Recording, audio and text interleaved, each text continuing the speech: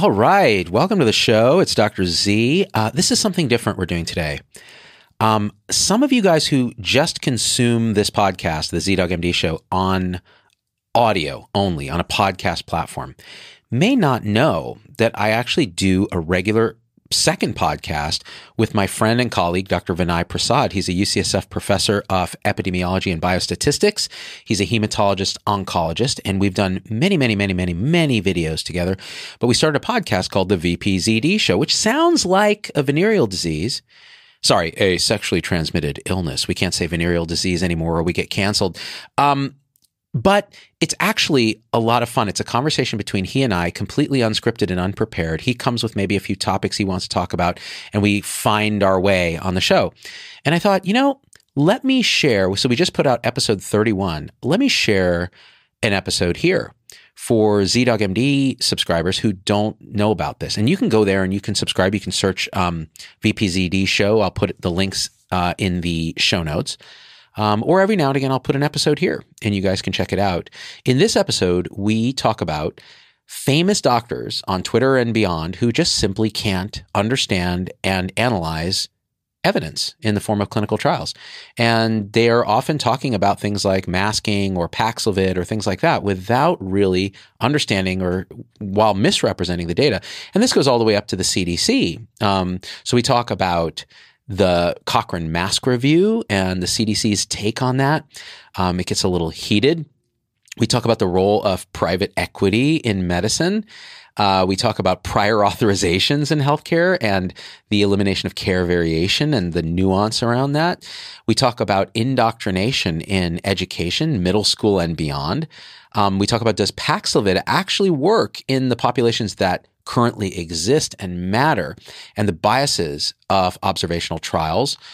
We talk about fake Twitter medical experts and why hospital maintenance workers may have more common sense than healthcare leaders, among many other things, including ivermectin, politics and science, and why politicians can't simply be honest. So without any further ado, here is the VPZD show, episode 31. And you'll notice we just launch right into it. We started talking about something and we're just like, I'm hitting record and this is our show. All right, guys, here we go. Let me see. So we're recording. I think smart people get bored. I mean, isn't that what it is, Z? I think smart people do get bored. I think most people get bored, but smart people get bored in a particular way because they use their smart neuroticism to escape from the present moment in any way they can. It's kind of like we can't be happy. I'm somehow including myself in the smart people club. Oh, you are. I think we've effectively started the podcast, don't you? Okay, it's a rolling start. It's a rolling start. I think that because guys, hey, welcome to the show. It's the VPZD show. We're back. We're at Studio Z today. Episode 999. That's what it is. I don't know, 30-ish. 31-ish. I don't know. And VP was kind enough to drive down in all the traffic. There's a lot of traffic. I have nothing but regrets so far. I just 100%. It's nothing but regrets. It's been just sadness. So we come here and you blew my ears out. And we both became deaf because they were testing the fire alarms in my building here. And so it was a bang, bang, bang for the last it was terrible. Hour or no, 30 minutes. We wanted to start. We had so much energy and excitement. It's all gone. It sucked it out. And then we were like, so why is it that people with, high achievement status tend to get so bored? We were just kind of mulling this over. I think you have to have I don't know, for me, it's always like you get bored with some projects, you have to have new projects. Yep. Variety is important. Yep. Doing different things. Yeah, it's funny. I just interviewed a guy, Alex Oshmayansky. He's smart guy. Real smart guy. Graduated college at 18, Russian or Ukrainian guy, and was such can't make that mistake again. Never do that. Never make that mistake. Never do that. And he got a PhD in mathematics and all this crazy stuff.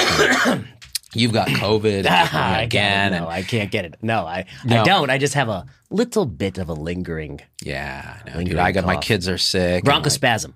I like that. That's always my go-to. From all the running I do. There's some truth to that, actually. Actually, there is, Especially in the cold air here. It causes immediate bronchospasm. Yeah. And by cold, we mean 57 degrees. Exactly. Yeah, with a frigid cold. With 60% humidity. Exactly. Wait, so you're saying this? Ukrainian, Alex and I were talking. 18-year-old, he graduated college. 18-year-old gets a PhD out of Oxford in mathematics, has already done 2 companies working with Mark Cuban to transform the whole pharmacy benefit manager, generic drug thing. Cost plus now. Cost plus, yes, the Cuban thing. And he and I were talking, and he's like, I don't know if I'm giving anything away, but he's just like, it feels like sometimes you're doing these things energetically to try to avoid the existential dread of just being.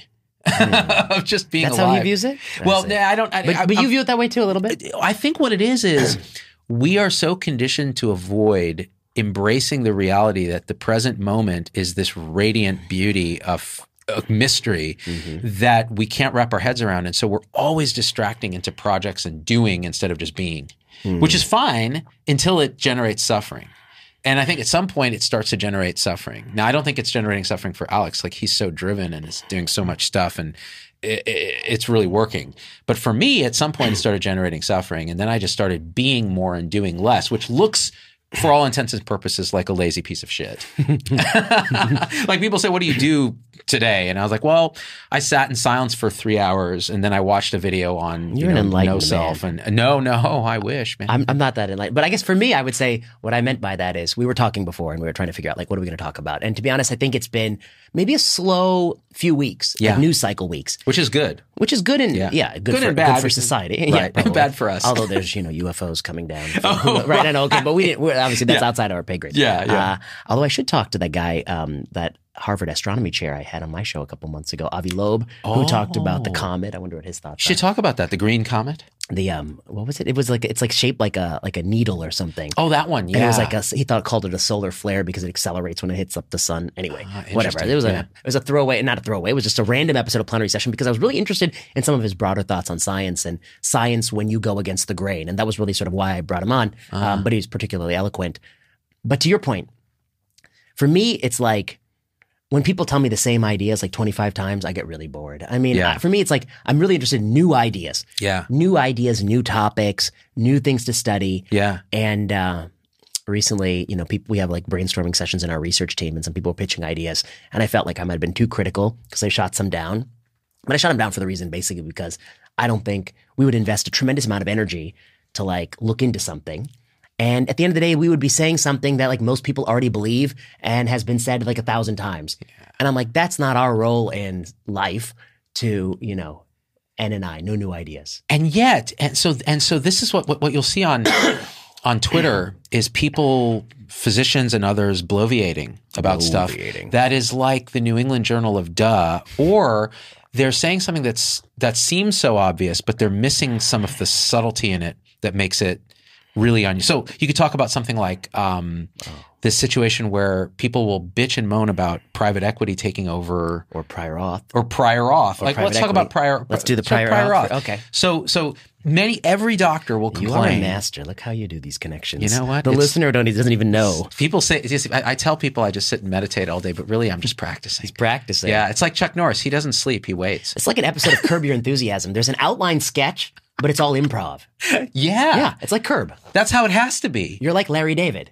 And you're also bald. But see, there it is. Both of them. By the way, you've been harshing on bald people a lot on the Sensible Medicine podcast, which I have to promote here. Me and Adam Sifu are follicularly challenged. And you keep bringing up this dichotomy of like, at what point do you decide hair or no hair? Do you just shave it all off?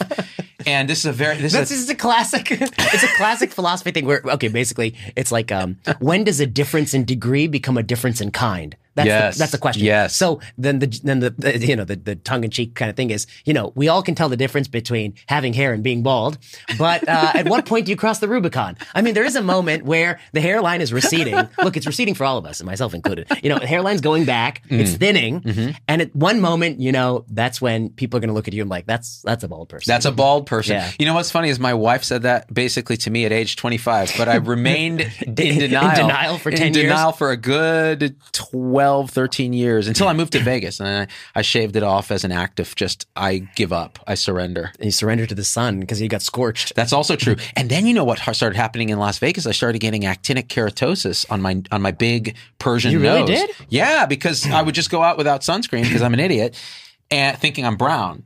I'm not brown enough, bro. Yeah. And I got served, man. I had to go to the dermatologist. Not brown enough. You know what? That is a It's like the unauthorized autobiography of Zubin Damania. Not brown enough. The unauthorized biography. Written by Vinay Prasad.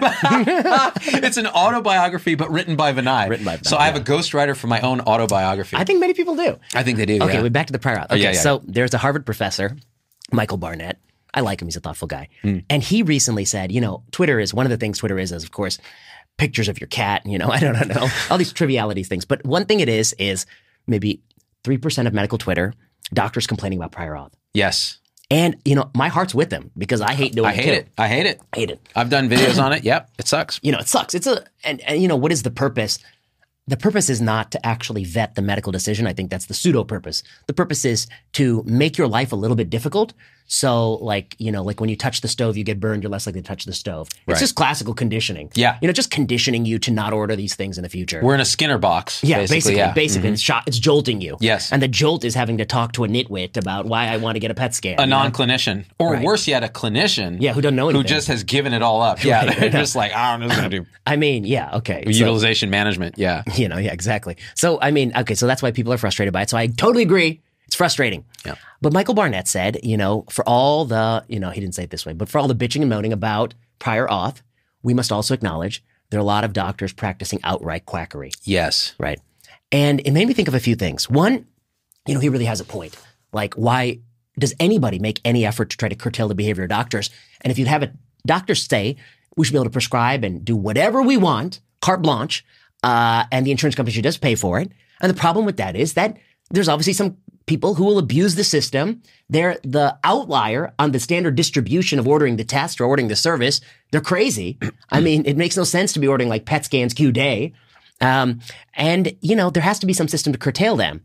At the same time, the other thing I got to say, people just do not understand how insurance marketplaces work. I think this is one fundamental misconception doctors don't get. The insurance company is making hand over fist money, no doubt about it. Yeah. But the Affordable Care Act regulated the amount of profit they can make on revenue. Yes, which made it interesting. Yes, made it interesting. So they cap profit on revenue. Mm-hmm. Tesla is not capped on profit on revenue. Many companies are not capped on profit on revenue, but insurance companies are. And so what it means is 20% can be profit, no more, not 21%, 20% of all the spending that you put out on healthcare. So the moment you tell big health insurance company, you can only get 20% of this pie, what do they want to do to the pie? Man, make it bigger. We're going to go to, make it bigger. We're going to go to dinner. We're going to order pizza. Z can only eat 1/5 of the pizza. What size am I going to order, Z? Extra large. And so actually, then the last thought, the insurance company's goal is to grow healthcare spending over time. It's not to reduce healthcare spending. The more trillions we spend in healthcare, the more money they're going to get. At the same time, why do they do prior auth? They have a short-term goal, which is to buffer year-to-year volatility. Yes. To ensure that year-to-year, our premiums are not rising disproportionate to our competitors, yes, so that we're not at a competitive disadvantage. But our goal is actually not to curb long-term costs. They don't have that skin in the game. So all this said, we can come back to Michael Barnett's point, which is that two things are true. They are making it a headache to do these things, and some of those things are making a headache to do are necessary. And at the same time, there are a lot of doctors out there prescribing a lot of wackadoodle stuff. Yeah. And I think, so a lot of what you said is important for people to understand. The insurance companies are not really motivated to constrain costs in the longer term. Correct. And it's the same with pharmacy benefit managers who set prices of drugs. They are getting a piece of a negotiated discount that they get with the manufacturer. And so their goal is to create the highest list price possible and then create a discount so that they look like they're adding value. And then they keep a percentage of the discount. The bigger the discount, the bigger they get to keep. And it turns out the big insurance companies own the three big PBMs. So anything it's like the left hand feeding the right hand, stealing from the right and ultimately enriching itself. And who's going to suffer? It's the employers that are paying the bills and patients, particularly patients who are underinsured with high deductible plans or otherwise. Now, so that's the incentive structure there. But there's another purported role, like you said, of the prior auth, which is to reduce care variation that's unexplained. Sure. So this idea that this guy over here is ordering 20 MRIs and this guy's ordering none. He's doing a clinical exam, and their outcomes are actually improved for the person who's doing less. Right. If you were to actually measure.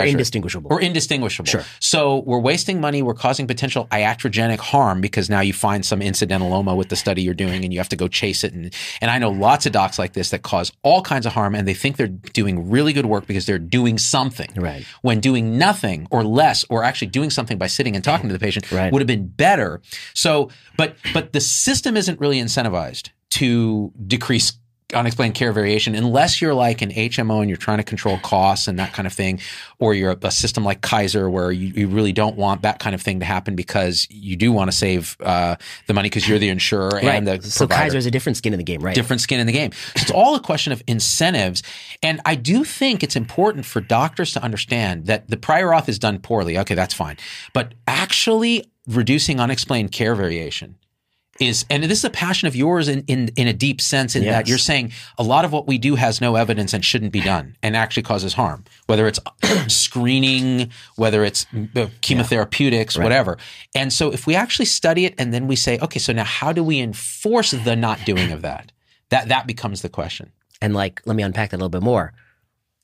People will say, okay, you don't have evidence. Doesn't mean it doesn't work. And I was like, yeah, okay, that's true by logic. But we have done a number of large-scale investigations where we've looked at the testing of established medical practice. When you take something that's sacrosanct, that's being done for a decade, that's established, that's part of the canon that we're all doing, and you subject that to very rigorous critical appraisal, like a randomized controlled trial or cluster randomized trial, typically when no one has ever done that type of study before, or you do that study, but the difference is you use a better control, so use a sham control for a sort of subjective endpoint, or you have better power, or better blinding, or better design. When you do those studies on sacrosanct medical practices, how often do you contradict them? How often do you validate?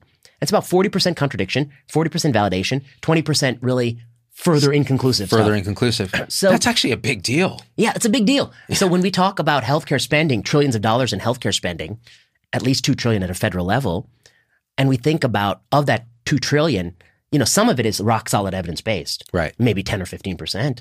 And some of it is rock solid, has already been contradicted by the best available evidence, maybe 5%. And a huge chunk of it is uncertain. Unsolved. And if you put that unsolved stuff up to rigorous appraisal, I would not be surprised if as much as 40% is found to be lacking. And so what that means is when you have a huge chunk of unknown medical services and you toss in variation, the person on the tail of the curve just doing a ton of something that's unproven, it's very unlikely that they're actually like, Semmelweis, and it's much more likely they're actually just, some quack. It's really just much more likely. And so I do think there's a logic to try to curb, extreme deviation from standard practice in the setting of uncertainty. There's also a logic to run clinical studies. Oh, so here's the thing. If insurers had incentive in long run finances, they would run randomized controlled trials in that space. Yeah. The two reasons they don't. One, if I run the trial and you're the other insurer, you can steal my answer. Totally, yeah.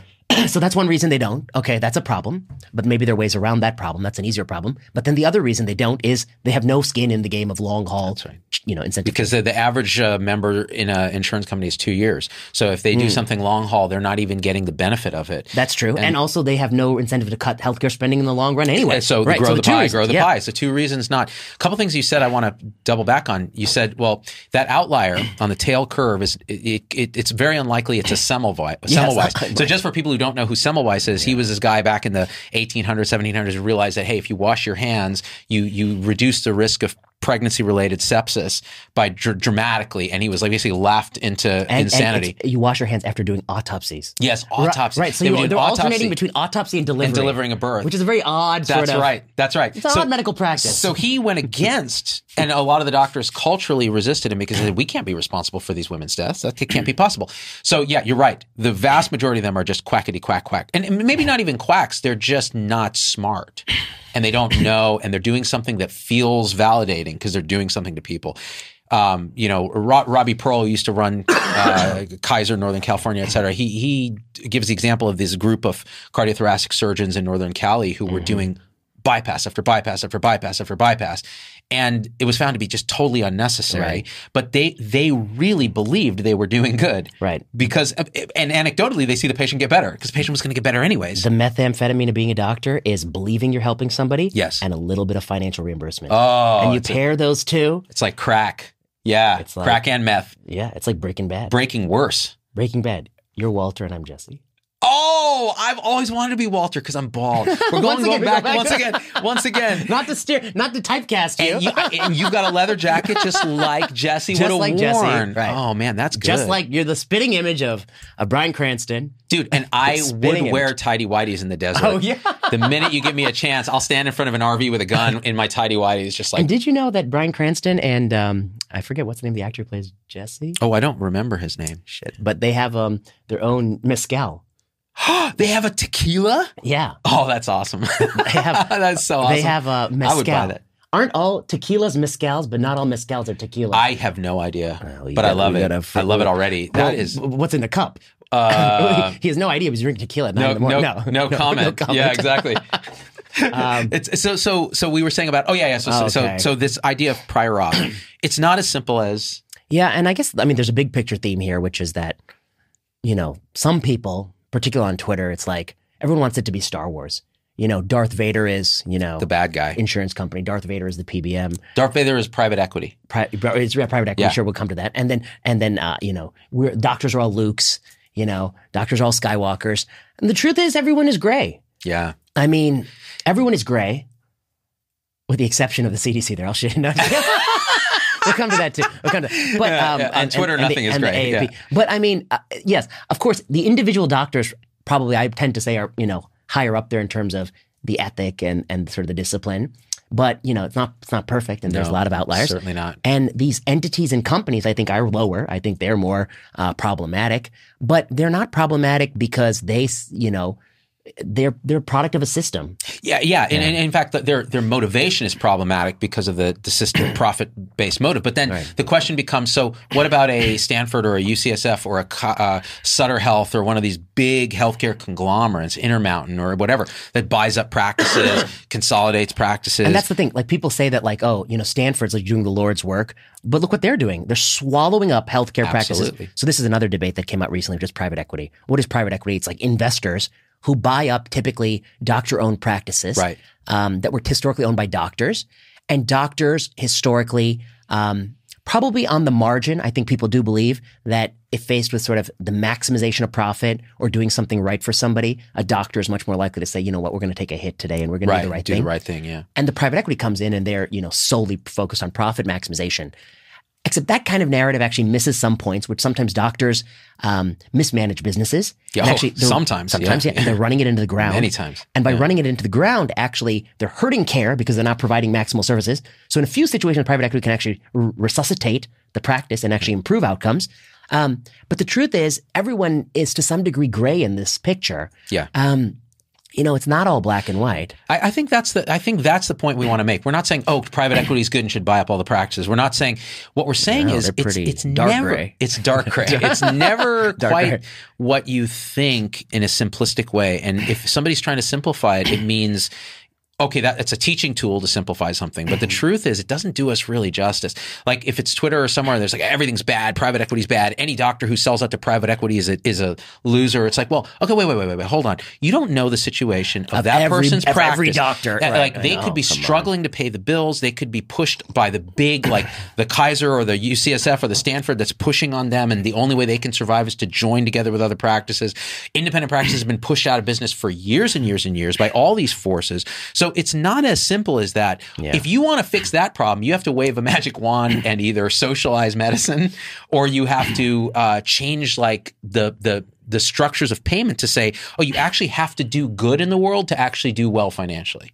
Somehow align those things. That's the key. And that's a very arduous health policy question. Yeah. But then last thing, the private equity firm is viewed as evil, but what some of these universities are doing. Cleveland Clinic, swallowing up. I mean, these places. Pittsburgh, the conglomerate of Pitt. Oh, it's huge. It's like $5 billion enterprise. Yeah. They're swallowing up entire regions, creating monopolies. That's right. Inflating prices. And they have the courage to drop out of the U.S. News and World Report rankings. You see I saw that, yeah. But you know what ranking they ain't never dropping out of? The hospital rankings. Yes, because that's where the money is. That's where the money is. And they're like, we're number one in the Northeast. And like the ranking is based on like total garbage. Total garbage. How many robots you have doing something. Yeah. Like, show me the validation of any of those measures that they're using to rank these hospitals. Yeah, it's like a metric of how much unproven medicine you're offering. Yeah, exactly. Yeah. What's funny too is when they start consolidating all this, like let's say Stanford consolidates a bunch of clinics all around. They have no real ability to decrease care variation in the short term. So you could have a bunch of really shitty doctors and really good doctors working side by side under the same name of the imprimatur of a Stanford or a UCSF or a Harvard or whatever. I think that that's absolutely one side of the coin of why that's so bad. But to me, it's like particularly bad because the other side of the coin, which is like historically what has Stanford meant? Stanford was an institution of higher learning. Right. And their focus was not higher earning. Yeah. Yeah. And it was a place of debate and scholarship and discovery. And now many of these universities, we can't even just single out one. I mean, they're doing two things. One, they're prostituting themselves to the companies, and they just have all these partnerships. And, Absolutely. And they realize that like Beidol is a good way, and IP spinoff is a good way to make money. So they're doing all this massive investments in IP spinoff, and then just buying up practices. And at the end of the day, the mission to like scholarship and advancing knowledge, that's so far back. It's like teaching people to be good doctors. That's like number 72 on the list of priorities. And advancing real knowledge, in sort of a platonic sense of knowledge, that's like 71. And like maximizing earnings, running a company, having a spinoff, getting an IP, that's all their top priorities, and getting donors to give us more money. And they've forgotten their whole purpose. And then they're being supplanted because they don't want to do the role of hosting debates. They're being supplanted by, to some degree, us on this podcast. Yeah, which is depressing. Yeah. Sensible Medicine, our spin-off. Our spin-off podcast of the Sensible Medicine Substack. Yeah. Yeah. Because we're now the platform for debate, not Stanford. Sensible Medicine. Which is, and these universities have huge endowments. They have lots of people giving them money because they had tens of billions. So they can't do this. It's all become this dogmatic kind of thing. Like the debate, we'll have debate within the parameters of, okay, you got to do this. By the way, so my daughter, this is related but unrelated. Okay, that's the best. There's they have to take, it's public school, California. They have to do a required. I'm so sorry. Freshman, yes, it is difficult. Although I'm a public school product, and I fiercely advocate for and public a Michigan school. State product, which is a sad week for us. Sad week. I'm sorry about that. Yeah. That sucks. They have to do a ethnic studies class in freshman year of high school. Like we never had that. No. And I looked. What does that mean exactly? So I didn't know. So I asked my daughter because she was stressed because they had this big test and she has to write all these essays. And I'm like, how much time are you spending on ethnic studies? Oh, X. And how much time are you spending on math, science, English, history? Why? But the ethnic studies is interesting to her because she finds it as a logic game. Like, wait, so what is this power dynamic? Like, what are we learning? And what is ethnic studies? So ethnic studies used to be when I was in the 90s. It was kind of like social studies about different races and things. Now it's like, here are all the reasons why white men are horrible. And the power structure explains everything in life. And looking for all the sources of discrimination and power differential throughout society. And to some extent, that's really fascinating and interesting. But when I looked at the actual agenda, I was like, this is like an indoctrination. No, really? It's almost a conservative trope to say this is what they're teaching. It's a conservative trope. But is this really what they're teaching? But it's really what they're teaching. And my wife and I are both relatively progressive types. Well, sure. I'm more libertarian. Alt-middle. Alt-middle. Yeah. But my wife is pretty more, classic old school liberal. And she's looking at this going, this is indoctrination. Really? She felt it? And I'll tell you what saved it though was that their teacher, who is a white male, is actually very tongue-in-cheek about the whole thing and actually really enjoys the debate that happens. And my daughter actually feels intellectually stimulated by thinking about the kind of topics that are brought up. Like, I never thought about how advertising can actually cement a gender role. Like something like that. And you're like, well, okay, that's interesting. Like you can think about that. But then you look at kind of the thing and you're just like, holy crap, this is exactly like the parody that you think conservatives are saying about, what is it, critical race theory or whatever. I don't even know what that is. So I thought it was interesting but then that's just high school. Now imagine what higher education is like. Well, I mean, you can say like a medical curriculum. Yeah. Well, one, it was always plagued by a distraction, which was like rote memorization of useless basic science. Yeah. That was a historical distraction. Yep. Now it's been augmented by the additional distraction that you're alluding to, which is an incessant focus on these issues. And actually, the part of the curriculum that I wonder if they ever get, how do you actually take care of someone who's sick? That's what I really wonder. Where are they learning that part? And I just had somebody text me. He's like, another grand rounds on, the topic of equity, which is important. But it was like the 7th grand rounds on that. And he's like, when are we going to get a grand rounds about like heart failure or like lung disease? So that's the thing. That's what I was looking at my daughter, and she was spending so much of her weekend working on ethnic studies essays because she actually did enjoy the intellectual challenge of it. But I was like, but wait, now you've got also geometry and you've got this and you've got this and you've got this. You don't need to know the squares. And none of that matters because in the Brave New World, what matters is useless. How do you understand the power hierarchy? And where there's some degree of bias and so on. Now, what was interesting, I'll say this, is we got to have great pro and con discussions with my 15-year-old daughter about these issues that were brought up in her class. Like she's like, well, they're saying this about this and this discrimination. And I said, well, can you think of alternate explanations for why that outcome that you're blaming on this might be? And then let's see what you think it might be. And then we would have these really good discussions. So that was interesting. But so I'm actually not in this sort of conservative knee-jerk like don't teach it. It's more, but it's an opportunity cost. It's coming at the expense of opportunity cost. So where do you put it in the context? It's just like everything we talk about with private equity, prior auth. All of it is intertwined in a big web, and we see it as some black and white zero-sum game, but it's not. It's all part of this vibrating reality. So how do we actually find the balance? And it means you have to have open dialogue. You have to have debate. You have to have some dissent. Yeah, and it has to be tolerated. Not just tolerated, it has to be encouraged. But I keep bringing this back to medicine because to some degree, it's a very difficult question for me to think about what should middle school teach kids because I haven't thought a lot about that. It's a tough question. And they're going into a million different things in life. Yeah. So what is the core things we want people to know? I think probably be able to pay your taxes and practice home economics. But they don't learn that. But that would be great. Yeah. Understand civics, understand history, be able to pay your taxes, do some basic math. Do they need to know, I don't know, calculus and second derivatives and things like that? I don't know. And that's maybe, I mean, I was happy to learn it because I was into those sorts of things. Right. Knowledge for the sake of knowledge. Right. But in medicine, I know they have a purpose, which is they sometimes have to care for people. And with that goal in mind, I think that what they cover and what they're not getting is tremendous. Like I can't tell you how many times I ask people, I think one of the core things a doctor has to do in addition to caring for people is there's new information hitting the doctor every day of the week. New drug, new pill, new device, masking, not this, How do you look at a piece of newspaper report or study and figure out, is it total bullshit or totally trustworthy? Yeah. And that skill, I think, is critical appraisal. And, I just think they're not good at it. Yeah. Like they're so not good at it. And so much of the maladies of COVID-19 were doctors on the internet who have no skill in critical appraisal, who substitute because I can't even read the literature. I don't even know how to start.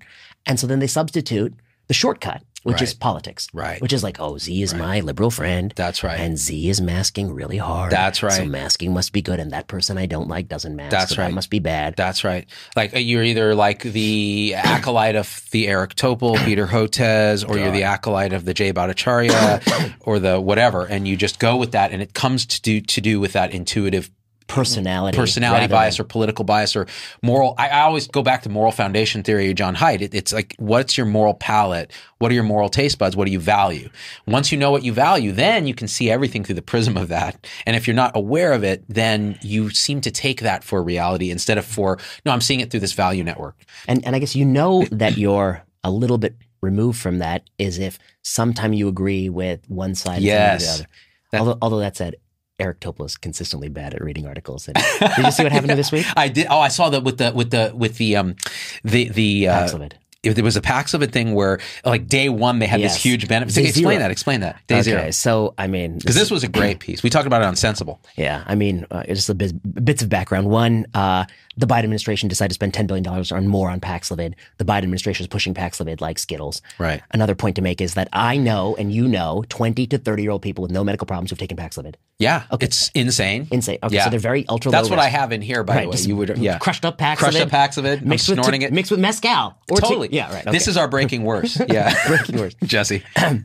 So Paxlovid, widely used even in ultra-low-risk populations. What's the evidence to support Paxlovid? A randomized controlled trial called EPIC-HR. Unvaccinated people who did not, to their knowledge, have COVID. Yep. There's some seropositivity in the study, but people don't know if that's due to that particular illness or an antecedent illness. That's a asterisk. Okay. Anyway, unvaccinated, never had COVID, and a risk factor for progression. Yep. Huge reduction in Paxlovid, reducing the risk of bad outcomes. Yep. 8% down to 2%. Paxlovid works if you're unvaccinated and have never had COVID and older and frailer and vulnerable. Yep. No doubt. Okay, what if you're vaccinated or multiply boosted and have had COVID before and or both and or young? And then the answer is EPIC-SR, the randomized controlled trial, is null. Failed to find a benefit. EPIC pre-exposure prophylaxis. So Z has, after this show, I'm going to admit to Z, I'm actually coughing because I have COVID-19. Of course. Typical. I'm going to admit to him. And then he's going to wonder, should he take Paxlovid as a pre-exposure prophylaxis? And then the answer to that is that study, EPIC-PEP, was a negative study. Okay. And maybe it's a post-exposure prophylaxis study. Okay. And this wouldn't be pre because I've already coughed on you. Okay. Anyway. Correct. Okay. So that is a negative study. Then there's a study that came out of the Canadian group, randomized trial of Paxlovid on people on the vent. That's also negative. Okay. So we have a lot of negative studies for Paxlovid. One positive study in this rare cohort of unvaccinated, never had COVID, which, by the way, if you find me this unicorn, go ahead and send me a note on. Yeah. They don't exist. Right. Yeah. Find me a unicorn, unvaccinated, or never had COVID. Hey, sorry to interrupt this episode. It's Dr. Z. Just a quick pitch here. If you can just leave a review and subscribe on your favorite podcast platform, it helps us a lot. I also want to hear what you think about this episode when you're done listening. hello@zdogmd.com. It's the best way for me to hear your voice because the emails come right to me. And we don't have a comment section on most podcast platforms. Maybe Spotify has one, but nobody else does. So it really gets your voice involved on episodes, especially that don't have a video. And the third thing is if you want to be a part of this community and support the show, join our supporter tribe, zdogmd.com/supporters. You can join on YouTube, Locals, Facebook, Instagram. You get live videos with me where we're talking about these things in depth, uncensored, and your comments are fully incorporated as in real time. And then we do these Zoom meetings where it's really like a beautiful community where we share our experiences on the awakening journeyless journey.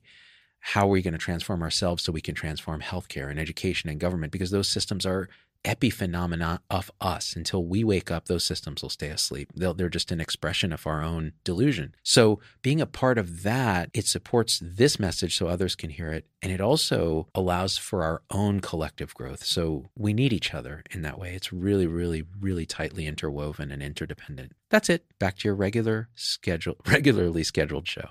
All right. That's the group it works in. The UK is running a randomized control trial. Anyone over the age of 50. I think not one additional risk. This is the panoramic study. It will be the final verdict. There've been a number of observational groups that have published reports. Observational studies have a problem. Okay. So in the absence of randomization, people go down the hierarchy of medical evidence and they look for observational studies. So we compare people who got Paxlovid versus people who don't, who we think are otherwise similar.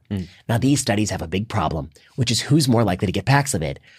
People who are squeaky wheels. The squeaky wheel gets the grease. Yep. People who are entitled, people who are richer, people who are more motivated to twist the arm of a doctor to give him Paxlovid. There's all these cultural biases, all these socioeconomic biases around who's getting Paxlovid. Enter this fray. There was a study that was done by the Colorado investigators. I think it was even NIH funded. And I don't know why they funded this piece of trash. And it was a study that looked in the Colorado database of people who got Paxlovid and people who didn't. And then they matched them as best they could. But one of the problems they had was they didn't even have, for the majority of people in the study, the date they initially tested positive because many people are testing at home.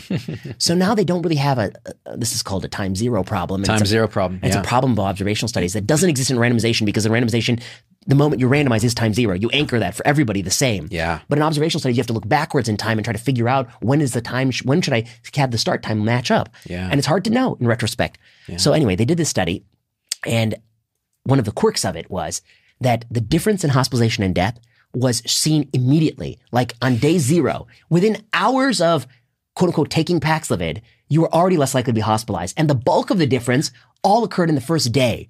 Now, either Paxlovid is so good. So good. When the moment you give me the script, I already start to get better. Yes. Even before I fill it. They haven't even gotten it yet. Yeah. Or you have immortal time in your study. What's immortal time? Immortal time is an artifact of retrospective or backwards looking studies where by definition, an event could not have occurred in one group, but could have occurred in the other group. So in this case, the Paxlovid group, they had to at least do well enough on the outside of the hospital to time to get the Paxlovid, till they get the Paxlovid. And if they're immediately hospitalized, then that could only happen to somebody who's not getting Paxlovid. Yes. Right. So they have immortal time, and they also have immortal time because of the way I don't want to get into it too much, because they're imputing dates for people they don't have test results in a way that guaranteed immortal time. Right. That imputation, because they don't know when they tested positive. So they have to put that in artifactually, and that actually builds in immortal time in this shitty study. Anyway, the bottom line is when you look at a curve and they separate immediately for a drug that don't work immediately, you've got to wonder, this has got to be some bullshit data. And yet, you know who didn't wonder that? Eric Topol, because he proudly tweeted it. And then 1 million people, and this was a rare instance where people who are critical of COVID restrictions and people who are pro-COVID, they all tweeted him, this paper is total bullshit. And what did he do? Did he apologize? Did he admit that, hey, I didn't read it, or I don't know what the fuck I'm talking about? No, he doubled down and he said, I am so right. And the reason it matters, like, why am I picking on this guy? Because I don't like to pick on people. Yeah. This guy might be the most quoted doctor in lay media outlets in the last 5 years. He's constantly quoted on every fucking issue. And on every issue, he doesn't know what the fuck he's talking about. I have to say, it's not just me. I'm on threads of people, of doctors, and they're like, this guy, he doesn't know what the fuck he's talking about at every issue. Long COVID, doesn't know what the fuck he's talking about. This, he doesn't know what the fuck he's talking about. He always just doesn't know. And so I'm like, why are they quoting him? And the answer is because he has like a well-curated Twitter feed. And these reporters are so shitty at their job, Z. I gotta say, they're so shitty. They don't even do the old-fashioned reporting. They look on Twitter, they follow accounts that tell them what they like to hear, and then when they want quotes, they go and get those accounts. And you know what? Sometimes I'm quoted for the same reason, because they're shitty, because they see me on Twitter too. And I'm like, so I'm happy to admit that that's probably why I'm disproportionately quoted as well, but not to the degree of Topol. This is just shitty journalism, and by a guy who's not good at reading studies, who's a cardiologist by training. And that's the other thing. People always throw out the allegation like, it's not his wheelhouse, not his wheelhouse. He rarely gets that thrown at him. Although this is really not his wheelhouse. I mean, and that would be okay if he was good at reading studies. But proof he's not good at reading studies is he tweeted this out. That was obvious to 1 million people, had immortal time in it. And in fact, it did have immortal time. I think learning about this basic immortal time bias, it's remarkable that anyone could even do a study like that and get away with doing a study like that and think that it would have any value at all. Now, what's interesting about the reporter thing that I think is fascinating is you're right. I see it all the time. This is a regular cast of characters depending on the particular political bent of the reporter or the press organization that they're working with. One interesting thing I see time and again, though, that I really have to say, it makes me giggle and be happy, is like San Francisco Chronicle or NPR will take a thing on, should we still be masking, right? Let's ask the experts. And what they'll do is they'll ask like Bob Wachter, who thinks we should mask until we all are in the grave, and then put a mask on a dead body in the grave. And I love Bob, like he's a friend. And then they'll ask actually Monica Gandhi. And my boss. And and he's your boss. Okay. And Monica. And what I love is they'll actually say, okay, Bob thinks this, Monica thinks this. They're all friends. Yeah. They have some disagreement on kind of how they might frame it, and they put it all in the article. Okay, I'm with you. Yeah. I'm with you. But I'll add one little asterisk, which is I would love to see them do that with 3 guys from maintenance. And I'll tell you why. I'll tell you why. Because the gap between doctors and professors and the people working in maintenance has never been bigger in my life. Tell me about this. Okay, so... Yeah. Where to start? Okay. One, I was walking to the hospital and then... uphill both ways in the snow. Yeah, of course. As I am. And then, the 2 guards sit next to each other, just like we're sitting next to the other. And one guard was like, oh, shit, doctor. And he hands the box and he has a mask on his chin. And the other guy's no mask. And he's like, oh, here's your mask, doctor. And I take my shitty disposable mask and I put this on. I'm sure it's super important, this unproven thing we've gone on for three years. Yeah, okay, let's do it. And then he's like, shit, doctor. And then I was like, no, man, like, like, don't worry about that. Like, I'm not worried about, like, he pulls his mask up. Like, because he thinks he's worried about. I'm going to narc on him. Or Yeah. He's anti-virtue signaling by having the mask off. Yeah. Right. Yeah. Well, he just wants to breathe comfortably and talk to his friend. Correct. Okay. And kind of do his job in case he gets called for some security things. He's got what we used to call common sense. He's got common sense. He's trying to right. work. Okay. As he pulls his mask up. And then the other guy, and then I was like, nah, man, like, I don't care. It doesn't bother me. And then the other guy elbows him back real hard. And then he says a word I can't say. And then he says, see, doctor doesn't care, and I also didn't care about the word he said. So, I didn't care about that either. And I was like, yeah, doctor doesn't care. Okay. So then, I was walking out and then like I make conversation with them and they're like, the boss tells us we have to like, pass these out. And he's like, but I got to tell you, like, I hate to do it. And I'm like, and I'm like, yeah, of course, because it's a pointless intervention at this point in time when zero prevalence is through the roof and you've either had your chance to be vaccinated or not. And then he was like, and his point was, he's like, I hate to do it because he's like, it doesn't make sense, man. He's like, nobody's doing it out there. Nobody is doing it. Okay, so that was my first experience. This guy's got more common sense than the administrators. More common sense than anybody there. And then the second is, I finally got off the list at a hospital I work at for a bike locker. Oh, and actually, nice. It was like the most excited I've ever been. That's huge in San Francisco. Yeah. I was more excited than promote. To be honest, I was more excited to get the you got the bike locker than you got promoted email. I feel you. It's actually it's a huge lifestyle. It's a huge benefit. lifestyle. Yeah. Because I can ride my more expensive bike, That's which I was right. reluctant to ride, which goes much faster. Yep. And is more comfortable. It's more comfortable and keeps it dry. Yeah. Okay, so I got the bike locker, but I have to go get the key in maintenance. And this is a hospital, of course, mandatory masking, 100% masking, everyone's masking. And then I go down to maintenance and it was like 20 guys. I'm like, oh God. And no one has a mask. No one has a mask. No one cares about masking. They're just like, come on in here. Oh yeah, there's a key. Hi, doctor. And I'm like, this is correct. I mean, this is correct. This is correct. This is correct. This is correct. People may be like saying, oh, but healthcare places should mask. Which doesn't? The United Kingdom threw away masks about a year ago in the hospitals. Yeah. It's delusional. I mean, can I just push on why it's delusional? Yeah, and is it Cochrane? Does this lead into the Cochrane mass study? You want to go there? I guess. Or not. Or tell me why it's delusional. I guess the first point is, before we even talk about the evidence for masking, I think it's obvious that if you have a masking policy, you're not going to be able to make COVID go away forever. Because the proof of that is that if you have eyes and ears, you heard it didn't go away. Okay, so it's around. Maybe at best case scenario, this is me putting on the hat of a masker, which is putting on the mask of a masker, which is something I never want to do because they're deranged. They're gross. I think the most optimistic scenario is it makes a modest difference. That's the best case scenario. Yeah. Okay, so you could argue to me, Z, you're like, okay, it's September of 2020. And you'll say like, look. There's no vaccine. And but the vaccine is coming, like maybe it's coming. They're working on it. And like, if you get it now, it's going to like really fuck you up. But if you get it after the vaccine, I don't know, maybe it won't be so bad, or if you get exposed to it after the vaccine, maybe you won't even get it. I don't know. Right. So then you'd say like, look, for now, like, we don't know. Just put it on, be a little safe, be a little cautious. Let's slow the spread now. Okay. I'd say, okay, all right, I don't know. The data's shitty. I've read the other day. Okay. Anyway, but I'd say it's logical, right? Mm-hmm. It's got the logic. Yeah. It's almost got common sense. Yeah. Okay, now you get vaccinated, and then the second dose.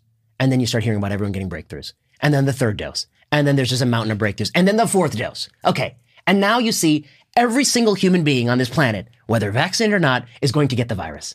Okay, and now you tell me, and then when you get the virus after many doses of vaccine, and because of the new strain, or for whatever reason, it's not as bad as it was in the it's not Lombardy. Okay? That's right. It's not Lombardy, it's not Tehran. Right. Okay, so now you look at the situation and you say, you know what, I'm going to want you to wear this mask. It makes a modest difference in the time until you eventually get the virus, but it ain't going to keep it at bay forever. It's inconvenient. The logic is so different. I'm like, why? What the fuck do I care if I get it in October or December or January or February? What does it matter? And that's the best case scenario. That's the best case scenario. Right. So now I think it loses the logic. Because all these like articles in NPR were like, are you still masking? And it's like, I don't want to get the virus. I was like, but that's not the problem. You're going to get it. You're going to get it because you're not going to be able to tie that thing to your face forever. And and every day on Twitter, even though I lived in a bunker, it's like all these stories. It's like, even though every time my children came home, I made them stand in the yard and I hosed them down. And then we had to breathe in and out of this respirator. And I have all these boxes, these Corthy Rosenthal boxes around even though I autoclaved my own infant to keep them keep them and after the trial and I was acquitted Somebody with good intent. I still came home coughing one day. Yeah, I still got COVID. I still got they COVID. all end with I still got COVID. The punchline is always the same. The Mad Lib always ends the same. So I guess my first starting point is that the entire premise to delay the time until you meet the virus, best case scenario mask was doing, no longer makes sense after vaccination. It just doesn't make sense. Nothing is going to come in the future. There's not going to be Paxlovid 2.0 that works better. By the way, Paxlovid 1.0 probably doesn't even work that well. That's the thing I didn't say about Paxlovid is that like the absolute risk in low risk populations is like fractions of 1%. Yeah. And to lower that is going to be, I'm pretty sure Panoramic is going to hit futility, but we'll see. Molnupiravir hit futility. But anyway, all right, the Cochrane thing. So enter this fray. Cochrane comes. This is too much talking. Not at all, dude. I'm like on for the ride because I haven't reviewed this, and this is where I learned my outrage from. I'm bored, but no, I don't know. Yeah, you're bored of Cochrane? No, I guess don't talk about it. No, I'll talk about Cochrane. Yeah. Because it goes into CDC, right? Yeah, it goes into CDC. So then I realized I'm going to be talking for like 7 minutes. No, keep going. But then Z is going to. But no, I'm in like the zone. Okay, dude. okay. So this is listen. You got to understand this, guys. Like to sit and watch the master talk about this shit. The master. It is like a special kind of joy. And I have a lot of actually people email me and they're like, dude, what's it like just talking to VP about the stuff that I want to ask him? And I'm like, it's fucking great. Oh, they do that? Because I actually understand some medicine, so it's even better. Yeah. But like, no. So keep going. I always forget like. I'm going to get comfortable. What the audience is. Okay, so one piece of background you should know is that the person who's in charge of so what is Cochrane? Cochrane is an organization that existed for hundreds of years that provides actually not hundreds of years, maybe 50 years. Something like that. Yeah, it's relative. What, 50s, 1950s, maybe 40s? I think 70s. Okay. Somebody fact check. Someone will fact check us. Yeah. The more I think about it, I think it's 70s. So I think actually 50 years. 50 years. Cochrane's been around for a long time, and it's like a premier name in evidence-based medicine. medicine. A little bit here, yeah, just because our camera. There we go. Yeah, there it is. It's a premier name in evidence-based medicine, and they put together systematic reviews. And they're historically known for being pretty fair and balanced, using high-grade evidence and having, pre-specified plans. So they're not picking and choosing things after the fact. They've all spelled out what they're going to do. Endpoints are specified in advance. Yeah, pretty much the creme de la creme of systematic review. Mm-hmm. The person doing this is Tom Jefferson. Tom Jefferson is a reviewer based out of Rome. And he is claim to fame is that he is the lead. He's the PI of the study on Tamiflu. So in the wake of litigation, Roche pharmaceutical company had to release all these CSRs, clinical study reports. And these are individual reports for every participant on all of the randomized controlled trials of Tamiflu and every time they're ever being seen in the clinic. So the stack of paper is like from the floor to like, the ceiling. It's massive, hundreds of thousands of pages. Tom Jefferson and his team went through every single CSR report and recoded it. So it said in the CSR report on January 15th, patient 125 had nausea. They're going to say, again, nausea. And like, is it grade 1, grade 2? They're going to put all this shit in. After doing all this work for all the Tamiflu trials, he reanalyzed the entire body of evidence. And what he found was that although Tamiflu, governments had spent tens of billions of dollars stockpiling this drug for flu epidemics, Tamiflu had nearly no benefit. There was a reduction in symptoms from 5 days to 4 days, but it was offset by more nausea on day 1. Yeah, right. So it was really like shitty Tylenol. Yeah. And there's no proof that it reduced ICU, no proof it reduced vent, no proof it reduced mortality, no proof it reduced any of the things that they said it did. So this was like a bombshell. And this was reviewing the randomized control trial follow-up data of all these charts. It was actually like every time the person was on the study, they had a CSR. Yeah. And then the company codes it, and then the company published the result. Right. But he recoded it correctly. Correct. Right. Yeah. Or at least impartially. Yeah. Yeah. And he did it for all of the studies. Wow. So it was kind of it's massive. And he did that under Cochrane's sort of auspices, or was it a Cochrane? I think it was just a BMJ paper. BMJ, yeah. Mm-hmm. But I would say that in the field of like meta research, I don't want to understate like what an accomplishment it is. It's considered a very seminal. This is what the thing, like even doctors don't fully understand. When this piece dropped, it was hot. It was so hot that the implications have spillover effects on everything. The one implication was, should we actually make manufacturers produce CSRs for every single study and do this for everything? Because if we were so misled about this, imagine. Anyway, okay. So anyway, he does physical intervention barrier. He's now done some interviews where he says some really provocative shit. One, The initial report was going to come out in January of 2020, the year of the pandemic. And it was included in masks, but any physical intervention to slow the spread of any respiratory virus. So plexiglass shield and wearing eyeglasses. This is a paper by Otla Fretheim. And all these things were included in the review. Masking, of course, is the thing that is most notable because it's proof that you voted for Biden. It's a political badge. Yes. Anyway, but he's done these other things. The first thing he says is the January 2020 report actually was delayed by Cochrane and until like October. And in the meantime, he believes it was delayed primarily so they could push masking because it was actually pretty negative. Yeah. In the updated report, he includes all the randomized trials from COVID era, including Bangladesh, including the Denmark study. And the bottom line conclusion is that masking compared to no masking in the community had no benefit at all. Confidence interval goes from 0.74 to 1.42, which maybe we'll come to. Healthcare workers, if they were N95 masking versus surgical mask, there was no proof that the addition of N95 masking had a benefit over surgical masking. Yeah, remarkable. So those were the two seminal findings. But the biggest finding was that community masking just doesn't work in pooled analysis of randomized control trials. Yeah. And the Cochrane stamp on it. Yeah. Big deal. Big deal. Big deal. So why then would, when they asked Rochelle Walensky, hey, how come you... A genius. Yeah, why? And I think that's what they were talking about, but I forget exactly. Congressperson. Yeah, like why were you, She had a lot of shit to say. Yeah, what did she was say? in front of Congress, and one of the things the congressperson asked her, I don't know which one to do first. One of the things the congressperson asked her was like, why didn't you take the Cochrane report seriously? It shows that masks don't work. Yeah. And she was like, well, one of the limitations of Cochrane is that they only look at randomized control trials. And I was like, that's called a strength. Yeah, okay. That's a strength that's of a it. Strength. They don't look at horseshit anecdotes and MMWR about hairdressers in Marin County that we look at. We look at stories and fables. We look at, she should have said it. We look at public opinion polling data from Democratic pollsters, and they say that masks work. And so if the public opinion polling, they say politically masks are good for our brand and they help us get voters to the table. So masks do work for, okay. So, one thing she said was she disparaged Cochrane. She said it didn't look at other types of evidence.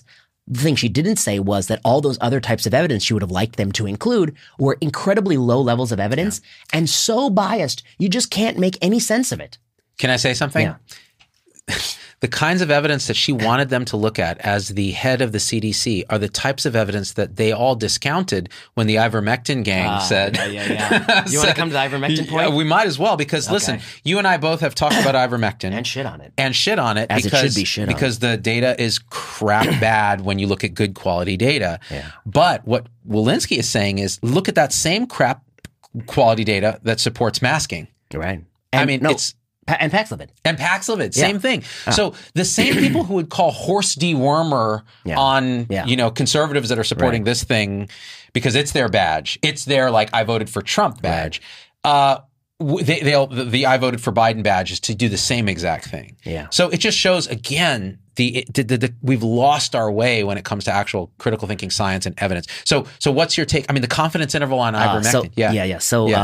So one of the points you're absolutely right in the sense that that people are happy to accept shitty evidence if it's for their thing. Yeah. Paxlovid and masks is the Dems. Right. Hydroxychloroquine and ivermectin is the Republicans. Right. Now, why did it have to segregate that way? I don't know. No. That's probably happenstance, but it just shows as a society, we're so fucking polarized that masking a toddler is a Democratic platform point of view. Right. And giving ivermectin to somebody who's on the vent is a Republican. And I think both are ludicrous. True. They're both insane. Okay, they're both insane. They're both insane. Now, the ivermectin people are going to come in the comments because they're the most insane online on YouTube. Yeah, you think that's the reason? They're the loudest on YouTube, because the Democrats are kind of wussies when it comes to this stuff. They're not going to come on and do that. They're going to go on Twitter. They're too busy masking toddlers. Okay, right. Exactly. All right. So then, one of the points the mask people said was that the Cochrane review of masks it's wrong to say it doesn't. It proves that it doesn't work. Right. The better way to say is that it couldn't prove that it does work, but that the point estimate is compatible with it working in a modest way. In other words, the confidence interval goes from 0.74, I think, to 1.4. And 0.74 is a positive study. Right. And so if it were 0.74 as a positive study, and it's possible that if you did many, many, many more randomized control trials, the real point estimate would drift to a 0.8. Right. That's what they're arguing. Right. Okay. So then I said, That's not the standard we use in medicine. Right. And to prove it's not the standard, I brought a figure and I said, this is the point estimate of all the masking studies. And I published this, I think, on Sensible. No, I think I published this on my blog, my Vinay Prasad's Observation Thoughts, my Substack. And basically it showed the point estimate and it went from like 0.74 to like 1.05. Right. And it said, this is masking. See, it's compatible with the benefit. But then I said, I'm sorry, it's actually not masking. It's autologous stem cell transplant for women with breast cancer, which is a debunked, like it's a practice we actually all agree is debunked. We don't do it. But the confidence interval is actually, if anything, basically the same. Basically the same. Better. Tighter. Yeah, right. It's tighter and in a more positive direction. Although it's kind of tough to compare. But anyway, point well taken. Right. You can't. Right. So, okay, that's one. The second thing is I showed the confidence interval of ivermectin in the pooled meta-analytic estimate and this, and it also spans 1, which means that's null, and it has some favorable values. And so my point is that if you're going to get there and get to say the Cochrane review of masks doesn't show masks don't work, the absence of evidence is not evidence of absence, and masks could work, we just need more studies. Right. Then those ivermectin people get to say the exact same thing. And that's exactly what they have been saying. That's what and here's what I would say. Because I disagree with both of these people. Right. When there's a pandemic, when there's cancer, when there's heart disease, no matter what it is, you get some time. You say, I believe in ivermectin. I believe in masking toddlers. I believe in ramucirumab, whatever you believe in. I give you some time. That time is you run a study and prove to me it works. And if you don't prove to me it works, and 1 year goes by and 2 years goes by, and you still haven't proven to me it works, and you have a wide confidence interval and all this stuff, and you run all these studies and it didn't prove to me it works, and you want to say, well, it would just give me a few more tries. I'd say, no, time's up. Yeah. Take your bullshit and shove it up your ass. Yeah. I mean, and so the ivermectin people who believe in it, and they keep pointing out that one of the trials, they didn't dose it right. They didn't give it early enough. Yeah. And the mask people keep saying, well, the mask trial would have been positive if they wore it more, wore it tighter. Right. They all have excuses. All have excuses. It's basically like the cold fusion of medicine. Yeah, both they're these chasing things. the dragon. They're chasing the dragon. It's like, but. And I'm like, but. If you think it works, and it works so wonderfully, like you both think masks are so great, and ivermectin is so great, it shouldn't be so hard for you to prove under what circumstances it works. But guess what? You never done that. You haven't done it. You never done that. And the suspicion then, because of the fact that they even did try and the direction is not good, that it's not going to happen. Yeah. And then the other thing is that's what bottom line is, like most things in medicine don't work. They don't. Most wide confidence intervals mean it doesn't work. Yep. And, who are you fooling? But I do think there is an inconsistency. The mask and ivermectin people are in the same boat. Yeah. And so however you talk about one, you got to talk about the other. Yeah. And I talk about them the same. Yeah. Failed strategies. Right. Well, that again is like, how do you transcend the political badgery and the bias of the moral palate? And the way you do it is by looking dispassionately at it, but then also recognizing your own bias. Like you'll always say, listen, I'm a progressive, here's my bias, and yet here's what I see. And my passion is studying evidence in medicine and critical thinking, and we're not doing it for these reasons, right? And we can maybe make mistakes here and there about maybe falling to one bias or another, but then recognize it and try to adjust. But that's not what we see out in the world. What we see out in the world is someone will just say, okay, they don't even know it's their bias, but they're like, I like what this guy's saying, and he's smart. And then everybody else is dumb and wrong. Yeah. And then it just becomes what we see, which is, well, you just haven't studied enough. Dude. And how many trials you want before you throw in the towel, man? Well, with masking, not enough trials. They still haven't even have they done a proper... so that's the next part of the Rochelle. I'm glad you brought it up. So then she gets in front of Congress and they're like, oh, why didn't you do any studies in masking, even when you're masking 2-year-olds? And then they also asked her recently, like, why are you still masking 2-year-olds? That's still your guidance. Yeah. And she said, our guidance doesn't change. And then he's like, but even though most kids have already had COVID, our guidance doesn't change. I was like, if you don't change your guidance after you've already had COVID, you're pretty stupid. If you ask, I mean, and then to your point, the patient has died. The guidance doesn't change. It still wears them. The guidance doesn't change. Like, make sure the embalmer hands out the masks at the, come on. I was like pushing somebody through the hallways with the intubated. And they had a mask on. Put the mask on. Of course. Over the ET tube. Like, okay. Actually, what you're pointing at, this is important. So people may say, well, look, Rochelle's being safe. The CDC's got to give this kind of blanket thing because people are going to be dumbasses and not do what she says anyways. So she's got to be as broad as possible. But it has consequences. People have become clinically insane. Yes, right. This is the problem. Yes. They're masking their infant. They're doing crazy shit. They're They're fearful of other human beings, which is not a recipe for a fulfilled, happy, fucking mental health, balanced life. It's just not. Like when we look at people that you look on the news who've like shot up a school or some shit, people will say, yeah, they were a little off. They never really quite meshed with other people. There was something going on. So now we've institutionalized that kind of behavior by making people afraid. I mean, I'm being hyperbolizing. Yeah, I was going to say, you're trying to... I'm telling the story. You're telling the story. But your point is, okay, short of that. Yeah. Okay, but you could argue that mental health is in crisis and it's not good for their mental health. Look at little girls, like kids. We're seeing, I mean, that data is kind of hard to refute. You could go, well, I mean, I'm sure someone could refute some of it. They were seeing this mental health crisis in young girls, but there are more attempts to suicide. They're showing up in ER. ERs are in crisis because they're having to house people in the halls that are having these attempts and so on. There's more anxiety and all of this. And these are not dumb kids. Like Gen Z is pretty wise. I mean, these kids were screwed over. I mean, they were screwed. They're screwed. And yeah. Okay. But back to Walensky. Yeah. Okay. Then she so said, who's screwing them, right? Yeah. No, she's yeah. I mean, I think she's terrible. I saw somebody tweet like, "Oh, her answers from Congress shows how smart she is," and I was like, "Oh, Jesus Christ!" I was like, if she's really smart, that makes it even worse. Like she knows better. She knows better. So then the next thing the Congressperson asked, like, "Why don't you do randomized trials?" And her answer was, "You can only do a randomized study if there's equipoise." And by the way, if people want to know more about that, they should listen to this Sensible Medicine podcast. The last episode on Sensible Medicine podcast. It's on the iTunes store. Yeah. 6 of us discuss what equipoise is. But she said you could only do a randomized control trial if there's equipoise. There was no equipoise because I know it works. The problem with that is, one, there are many problems with that. One, they did 3 randomized trials. So for her to say there's no equipoise, then how do you explain the fact 3 randomized trials were done which require equipoise? 2, Cochrane is saying, we don't know. And the conclusion of Cochrane says, we need more randomized trials. Yeah. That's equipoise. 3, equipoise is defined as experts across a field disagree. So you got people like Jay Bhattacharya, you got people like me, you got people like her, and then the fact that we disagree, there's the equipoise. And the fact that I'm even asking the question, and the fact that Congress disagrees, there's the equipoise is there. Michael Osterholm was saying that yes, public and even masking Michael, is, yeah. I mean, it's there. I think the definition of equipoise was in place there. Yes, right. So this is again, this is kind of wishful political thinking. Yeah. You know, and I know nothing about Rochelle Walensky. I'll say that people I know who know her say she's nice. She's very nice, very smart, and very talented, very smart. Yes, they always say that. No one ever says that about me. So I'll say she has that on me. You know, they're like, he's bald. At some point, there was a dichotomous decision to become bald. You know, I guess to back to smart as a broader thing, maybe this is. Most people in the academy are smart. Yes. But anyone who chooses to get a position like hers is also political. Ambitious. Yeah. She was even to be section chief of ID at MGH's political ambition. Yeah. And I've never known anybody who's political who can be truly honest.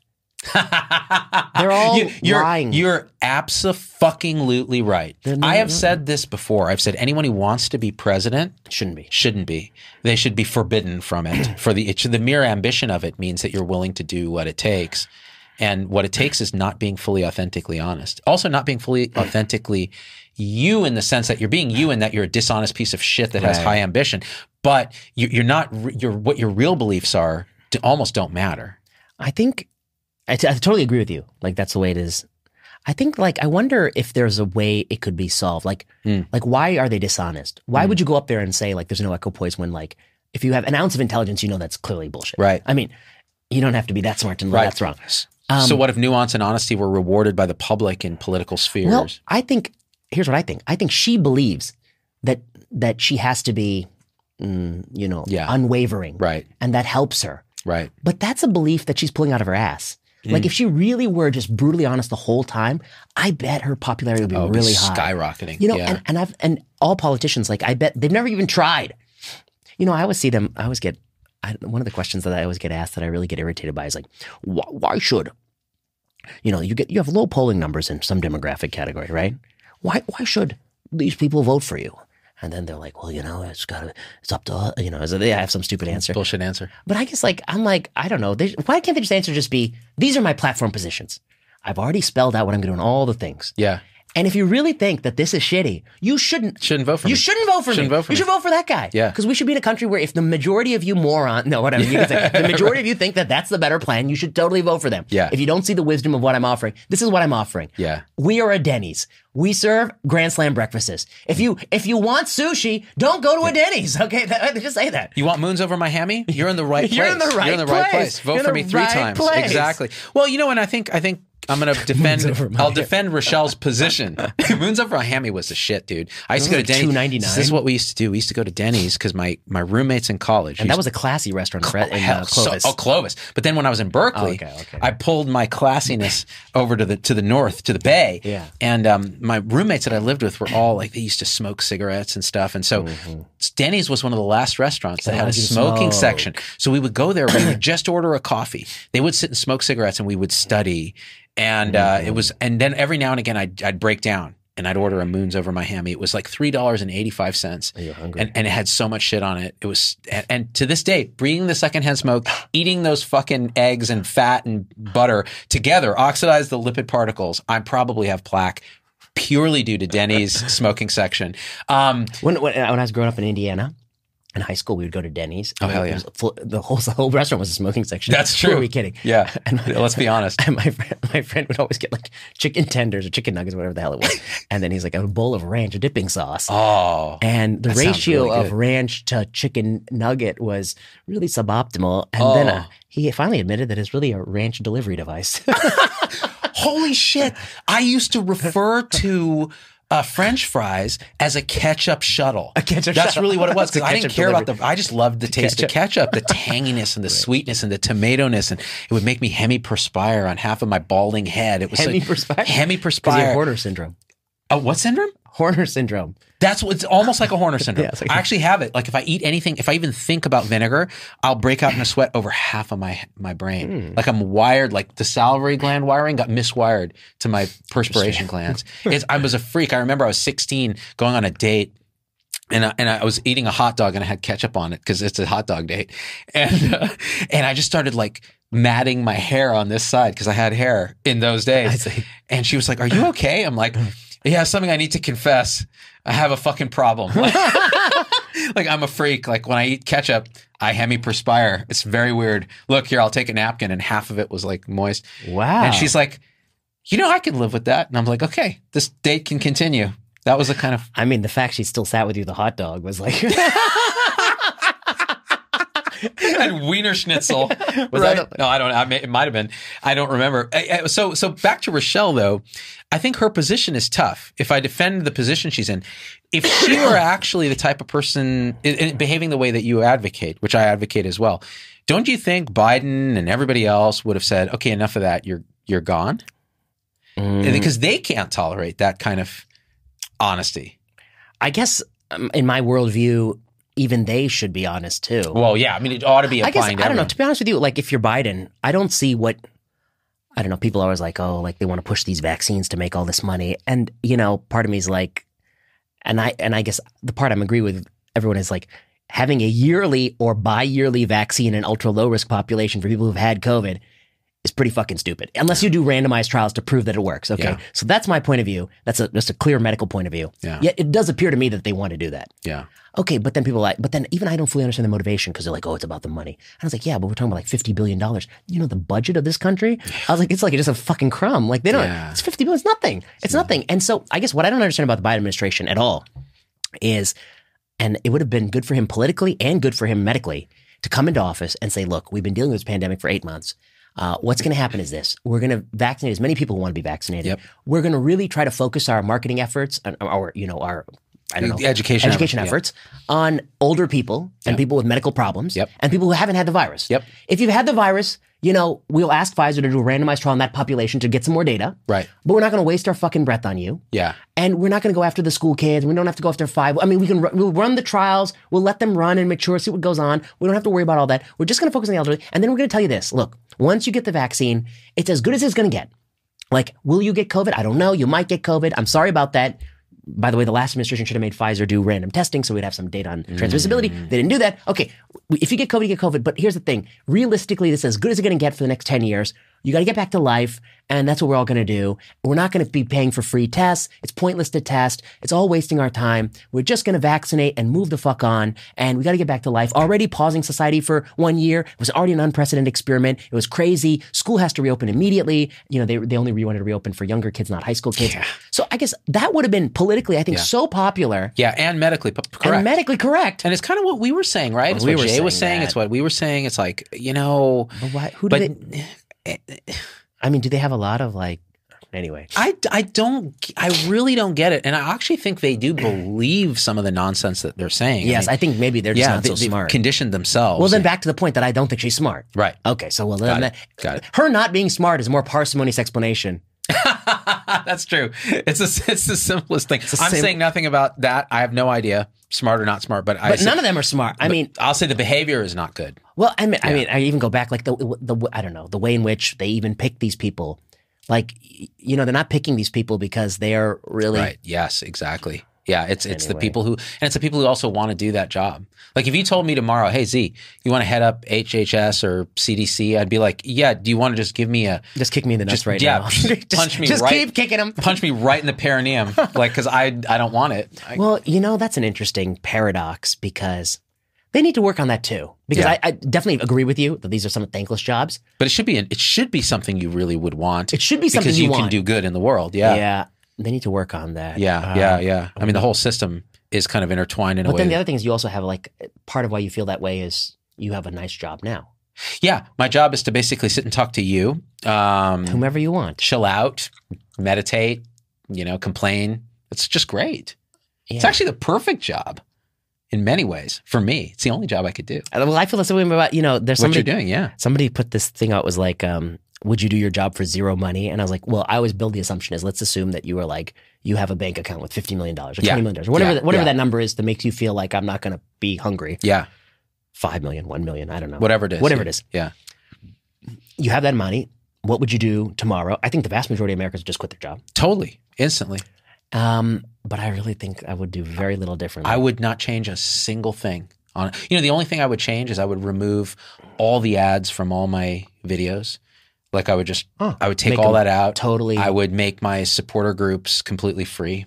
Like whoever wants to be in those groups. But you know, I wonder if people actually derive a benefit from giving a little bit. Yes. Just like an allegiance thing. Yes. It's like when you go to temple, you put some money on totally. That, and you can't deny the connection that happens with that. Yeah. I have some people who support our show like with quite a bit of money. They'll send me a thing on PayPal, and I'm just shocked at like the amount. I'm like, why? And they'll explain in an email.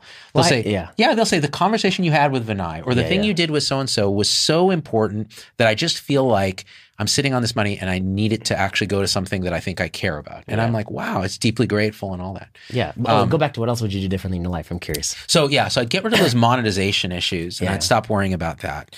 I would probably— Would you buy a new car? I wouldn't.